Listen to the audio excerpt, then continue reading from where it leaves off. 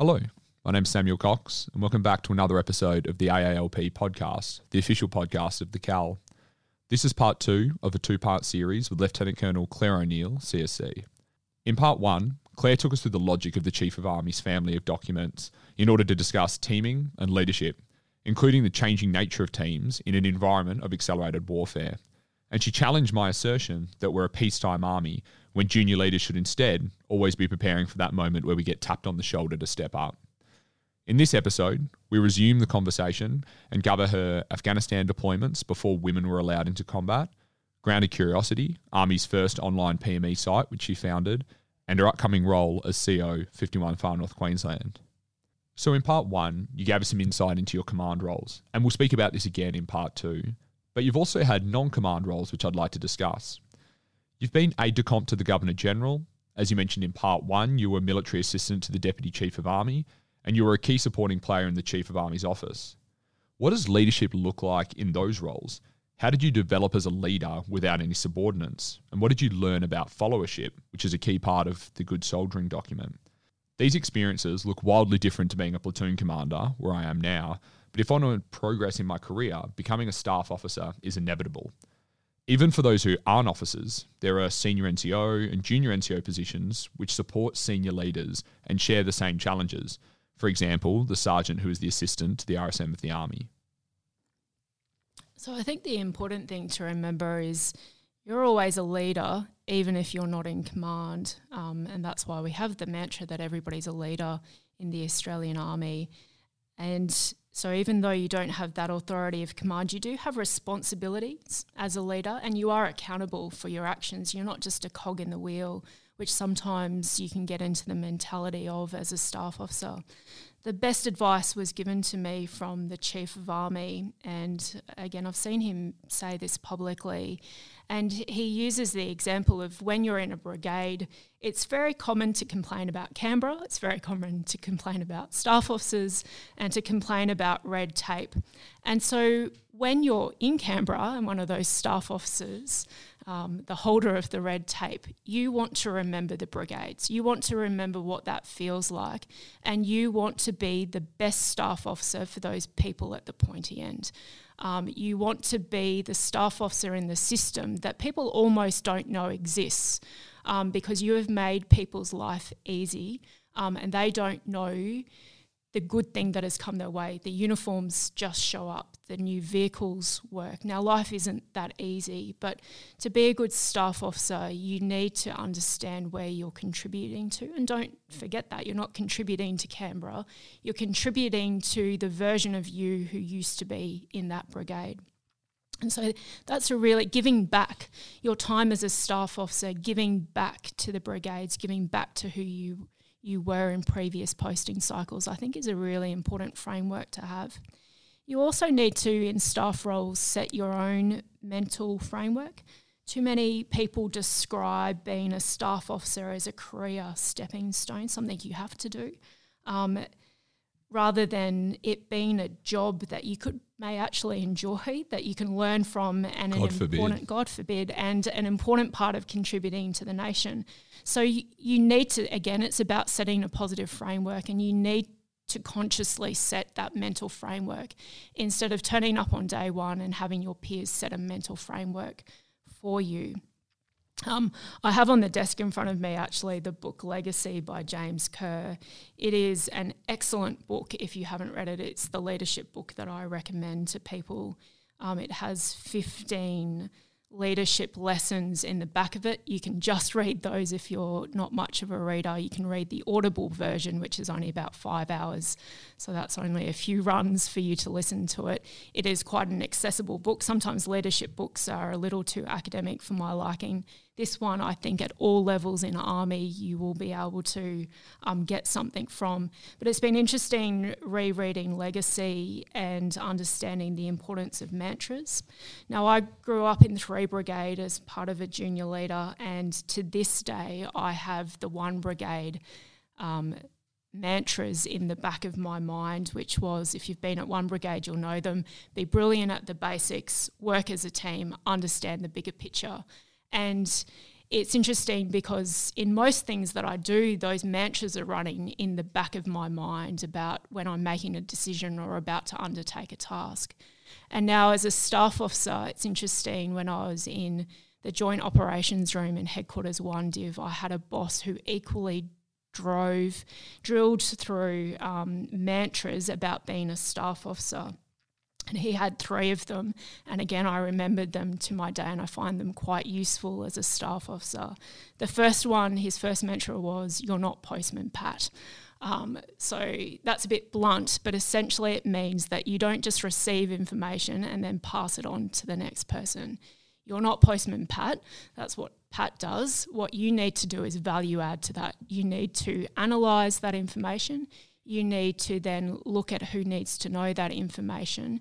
You need to have an opinion of that information and be able to give a short synopsis of it, understand the risk of the task that you've been given in there. So don't be Postman Pat is a really simple one to remember. It sounds a little bit strange, but it's a good one as a military officer to have. Don't be Postman Pat then plays into the second mantra that he taught me, which is who needs to know what, by when, and what's the best method to communicate it. So as a staff officer, you could think that you just work for your boss, but again, this is a team of teams. You need to look at anything that you're doing and realise that you can fix problems before they exist. So who needs to know what, by when, and what's the best method to communicate it means that you're looking at the team, again, on your left or right flank, up or down the chain of command, and know whether you need to send that in an email with an analysis, because you're not Postman Pat, or whether you need to get out of the office and go knock on the door of a senior leader because they need to know that straight away with that short synopsis that you've already got in your head. And as a staff officer, with the trust to know that when you're turning up at a senior officer's door, that they trust you, that it's important that they're going to hear you out on that. And importantly, of who needs to know what, your peers who are in staff officer roles, often their life can be made easier through understanding information flows and you doing a job that's not specified, but getting out of the office and letting people know. There's a discipline to that too. When you work, particularly for senior leaders, you hear things that sometimes are quite sensitive in nature, and so you need the discipline to know what information you're sharing and when. But who needs to know what, by when, and the best method to communicate it is one of those mantras that I consciously and unconsciously go through all the time. The last mantra about being a staff officer was be like Nike, or be like Nike, however you want to pronounce the sports brand, just do it. So staff officers are well known for complaining about photocopying and a bunch of other stuff, but sometimes you just have to be like Nike. Just do it. You'll find the task goes quicker, and the time that you spend complaining about that task, you could have just gotten it done. So we all have bosses. Everybody has a boss in this system. Even the Prime Minister has a boss called the Citizens of Australia. The CDF has a boss. The Chief of Army has a boss. We have a boss. We all sometimes, to make our boss's life easier, we just have to be like Nike. So it's interesting to reflect on mantras and leadership and staff officer positions, because being a staff officer, I've certainly employed some of these mantras, and you can have a bit of a chuckle about them, but they kind of stick in your brain. And years later, somebody who is no longer my leader is still effectively leading me through those mantras. Thanks for the recommendation of legacy there, ma'am. What the CAL's currently doing is putting together a reading list on leadership, which we're looking to release later this year, so we might need to sneak a copy of Legacy on there as well. In that answer, you also talked about remembering the brigades and time in the brigades, and we'll transition now from talking about being a staff officer to some of your deployment experience. So you were deployed to Afghanistan in 2006 and 2008 in Reconstruction Task Force 1 and 4. You're in an engineer role leading reconstruction tasks in and around Tarankout. And in 2004, you're on Operation Uber-e Janubi, which operated in a highly dangerous area and fought through a Taliban attack. At this time, women weren't actually allowed to serve in combat roles, but that was already happening. Can you tell us about being ahead of the curve and leading as a woman in combat? And beyond your gender, what did you learn about leadership from being at war? Junior leaders like myself simply haven't had that experience. because we're serving in a peacetime army. I'll stick with that. And leadership lessons from the battlefield is a theme which we have previously discussed on this podcast. So to me, the thing that makes you prepared for danger, which is inherent in combat, is to always be ready. And I've discussed that. You don't get ready for war when you get on an OMD. Our job when we signed up to the Australian Army is to prepare for war, and that should be our mindset daily. And so being ready for war physically, mentally, morally, and being organised for it is something that I think helps when it then happens. Because again, once you're on that OMD, the time that you spend is with your team. You start to prepare for it. So I did 2 deployments. I think you said 2004. I did a deployment in 2006, 2007, and then another one in 2008. I think it must have still been a staff cadet almost in 2004. You probably shouldn't have trusted me to go anywhere at that point. But I did 2 rotations, and it's interesting because as an engineer, you're often the jack of all trades and master of nothing, but it means you're multi-skilled to go across different roles. And so I was in an engineer job, but very quickly found myself as a shooter, as a member of patrols, and on my second deployment as a battle captain in a combat team. And engineers like to break rules. I didn't actually really know that I wasn't allowed to do those things, apart from when people came back and exchanged stories about what was happening in Iraq compared to what was happening in Afghanistan with women in some of these roles, and being told that that what I was doing was actually not allowed. I didn't really know that at the time because engineers had many women and I wasn't the only woman doing some of these roles. So it's interesting when combat happened on these deployments, it was muscle memory for me, and it's a bit strange, but I can't really remember what I was doing in these moments of combat. People in the team have told me what I was doing, as I have told them what they were doing, because your muscle memory kicks in, and that muscle memory was formed through lead-up training, admittedly, and through being part of that team. We were a well-oiled machine by the time these violent actions were taken.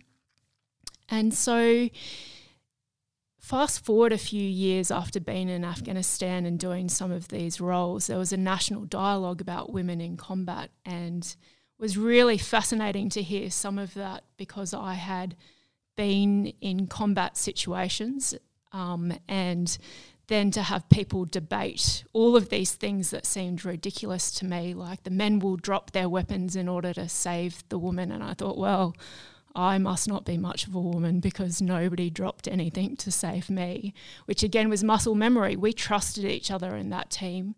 We all had jobs to do because we were taking minimum footprints out with us, because IED risks meant that you didn't want to have more people than what was absolutely necessary in the vehicle. So everybody had a role to play, and on patrols and the like. And so it was interesting to come back to this dialogue about women in combat.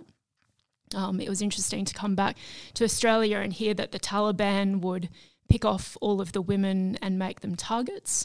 My interpreter used to joke to the local children, which when I got good at the language, I actually realised what he was doing, of can you pick the woman in the patrol? There's a security risk to what he was doing, which we had words about, but they couldn't pick it. Now, again, that does nothing to your self-esteem when you realise that when you're in full combat gear, people can't tell who you are. You look the same, because of the amount of equipment that you're carrying. So again, to come back to this dialogue about how women in combat would be picked off one by one, when my experience is that you couldn't actually tell that. And in fact, when on my second deployment, I knew enough of the language to have conversations with that, not through an interpreter. And nice.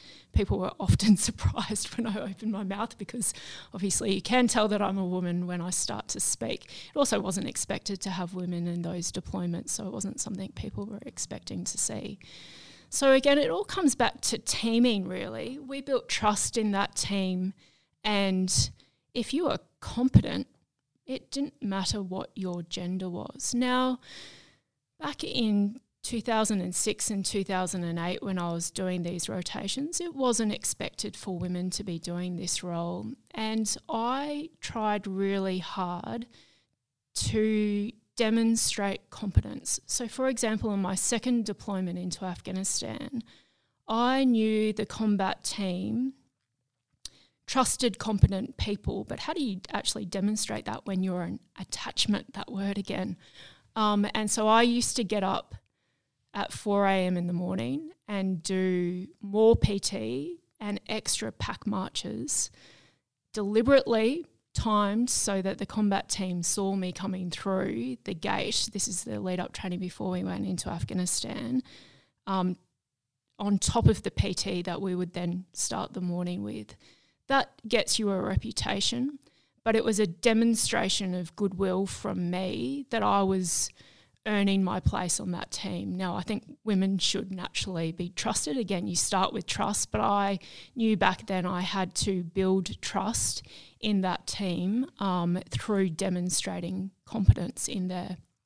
And so by the time months later where we are in combat actions, there wasn't a question about gender at that point in time because we were a well-oiled, trusted machine. People knew what each other was doing to the point where it was muscle memory.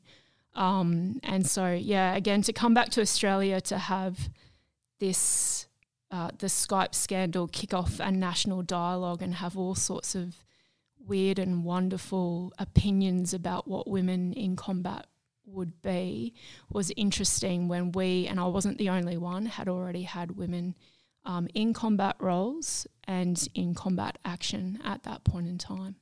So you and I also work together on an online PME platform, Grounded Curiosity, where you're the founder and director and I'm the editor. And it's great to see a community of professionals engaging with PME through GC, the Cove, the Forge, the ARC.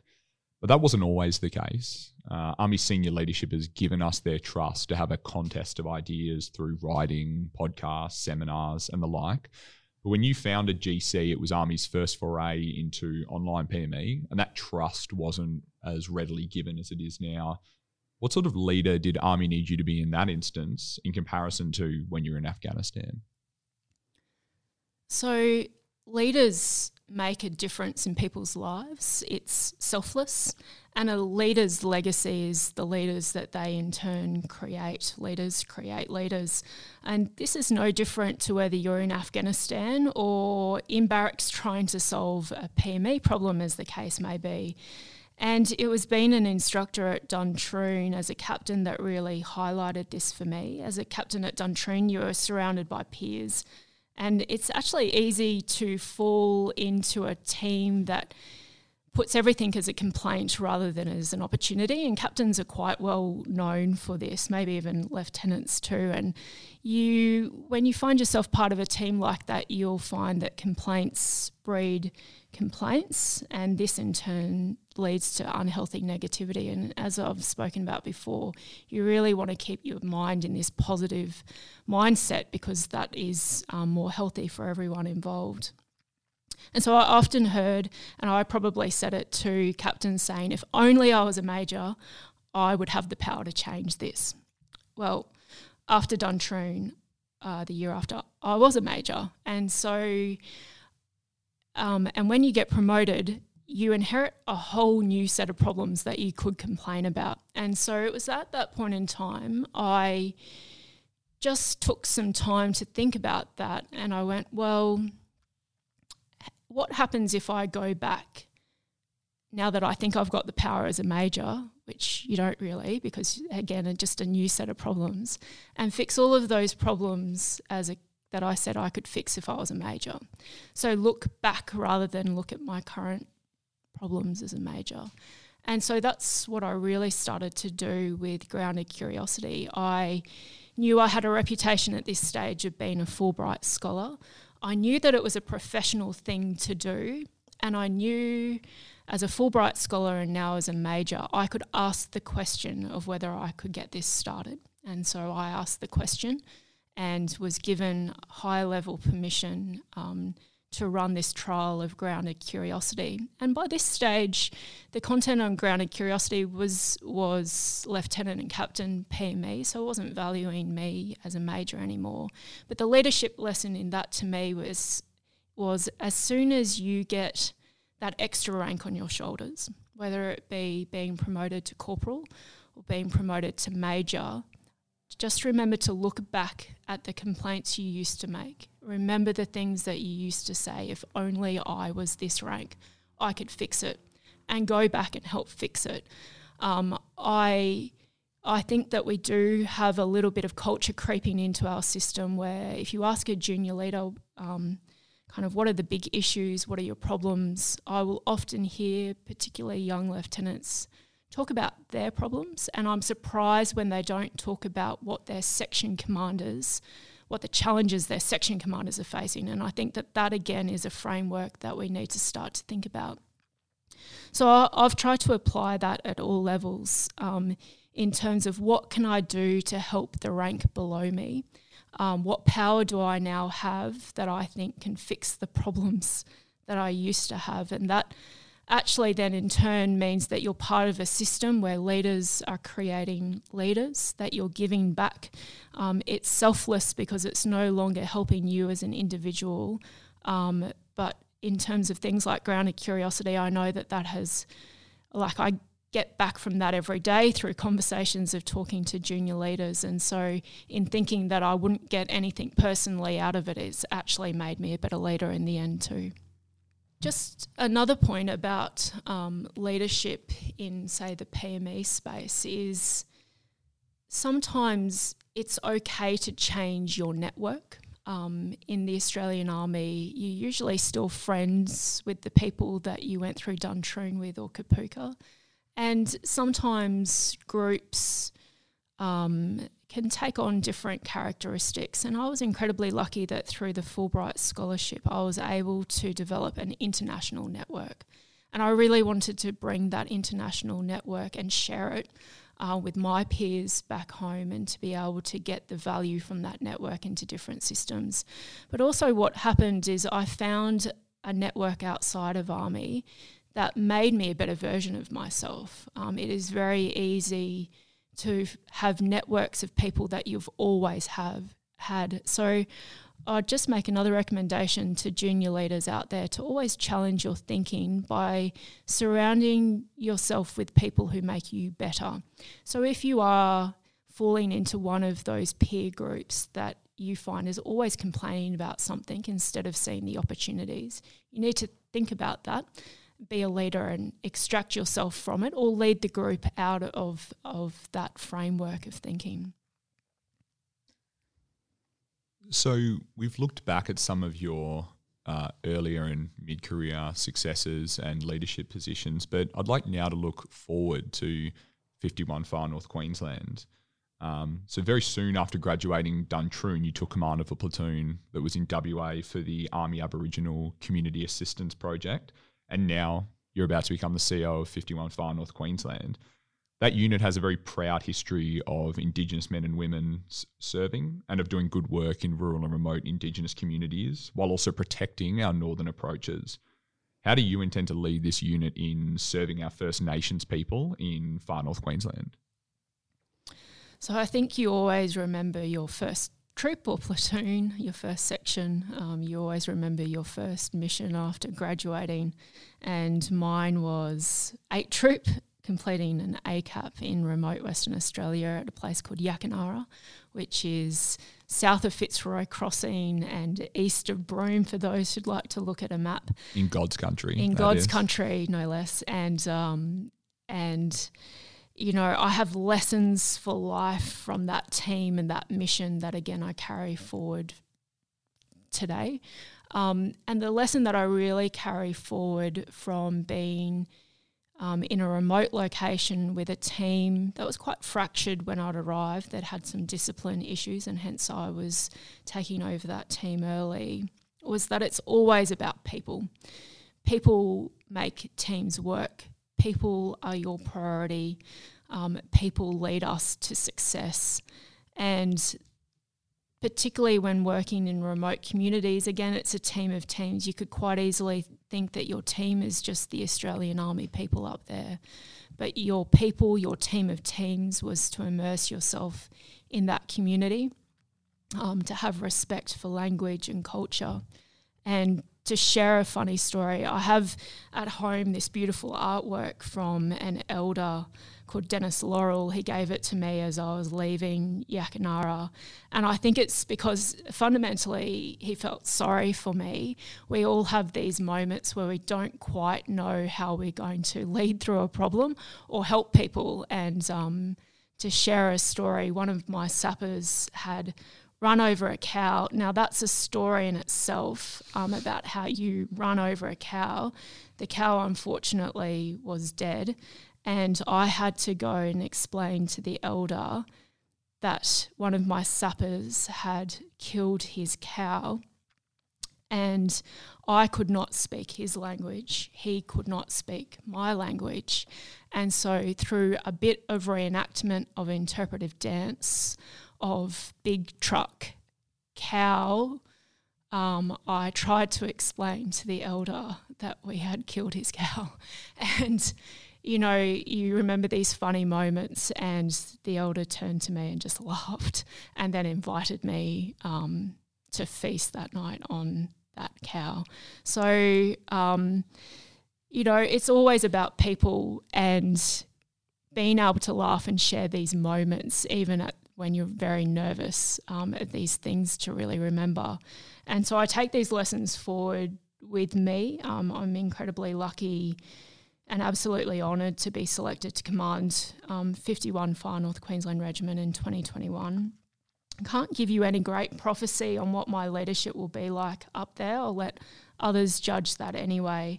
But I do have 2 leadership principles for whenever I start a new leadership role. The first is that in order to lead, you have to learn, and in order to learn, you have to listen. And so my start point at 51 is to listen. My second principle that I take up there is that the best leaders I've worked for have been leaders who have been who their team needs them to be. Instead of who they want to be, they've adapted their style, their leadership, their teaming approach for the team that they're leading, rather than telling the team to adapt to them. So again, you can often fall into the trap because on command courses, they'll tell you to write your command philosophy. That is a really good thing to do to understand your starting position. But I won't finalise that until I meet the team and I understand who they need me to be as a leader, who they are as leaders of individual teams. And again, the best bosses I've worked for have been leaders who've made the team, the individuals in that team, the best versions of themselves. Man, thanks for joining us today. One of the key takeaways for me in part 2 was that the best bosses understand the importance of being the leader that their team needs them to be, rather than trying to fit their team to their command philosophy. Another target I can aspire towards is setting the tone for my team by always being positive, even if you have to fake it sometimes, because that's contagious and is good for the leader to impact and influence their team. Also like the idea that you should prioritise spending the day with your people and save that paperwork for your own time after hours. As a part-time officer who only sees his soldiers 3 hours a week, I think it's good advice which can be tangibly applied by my NCOs and I. My homework now is to be better at taking on the problems of the rank below me so that my corporals feel empowered. Once again, thanks for your time. To our listeners, I look forward to you joining us for our next episode.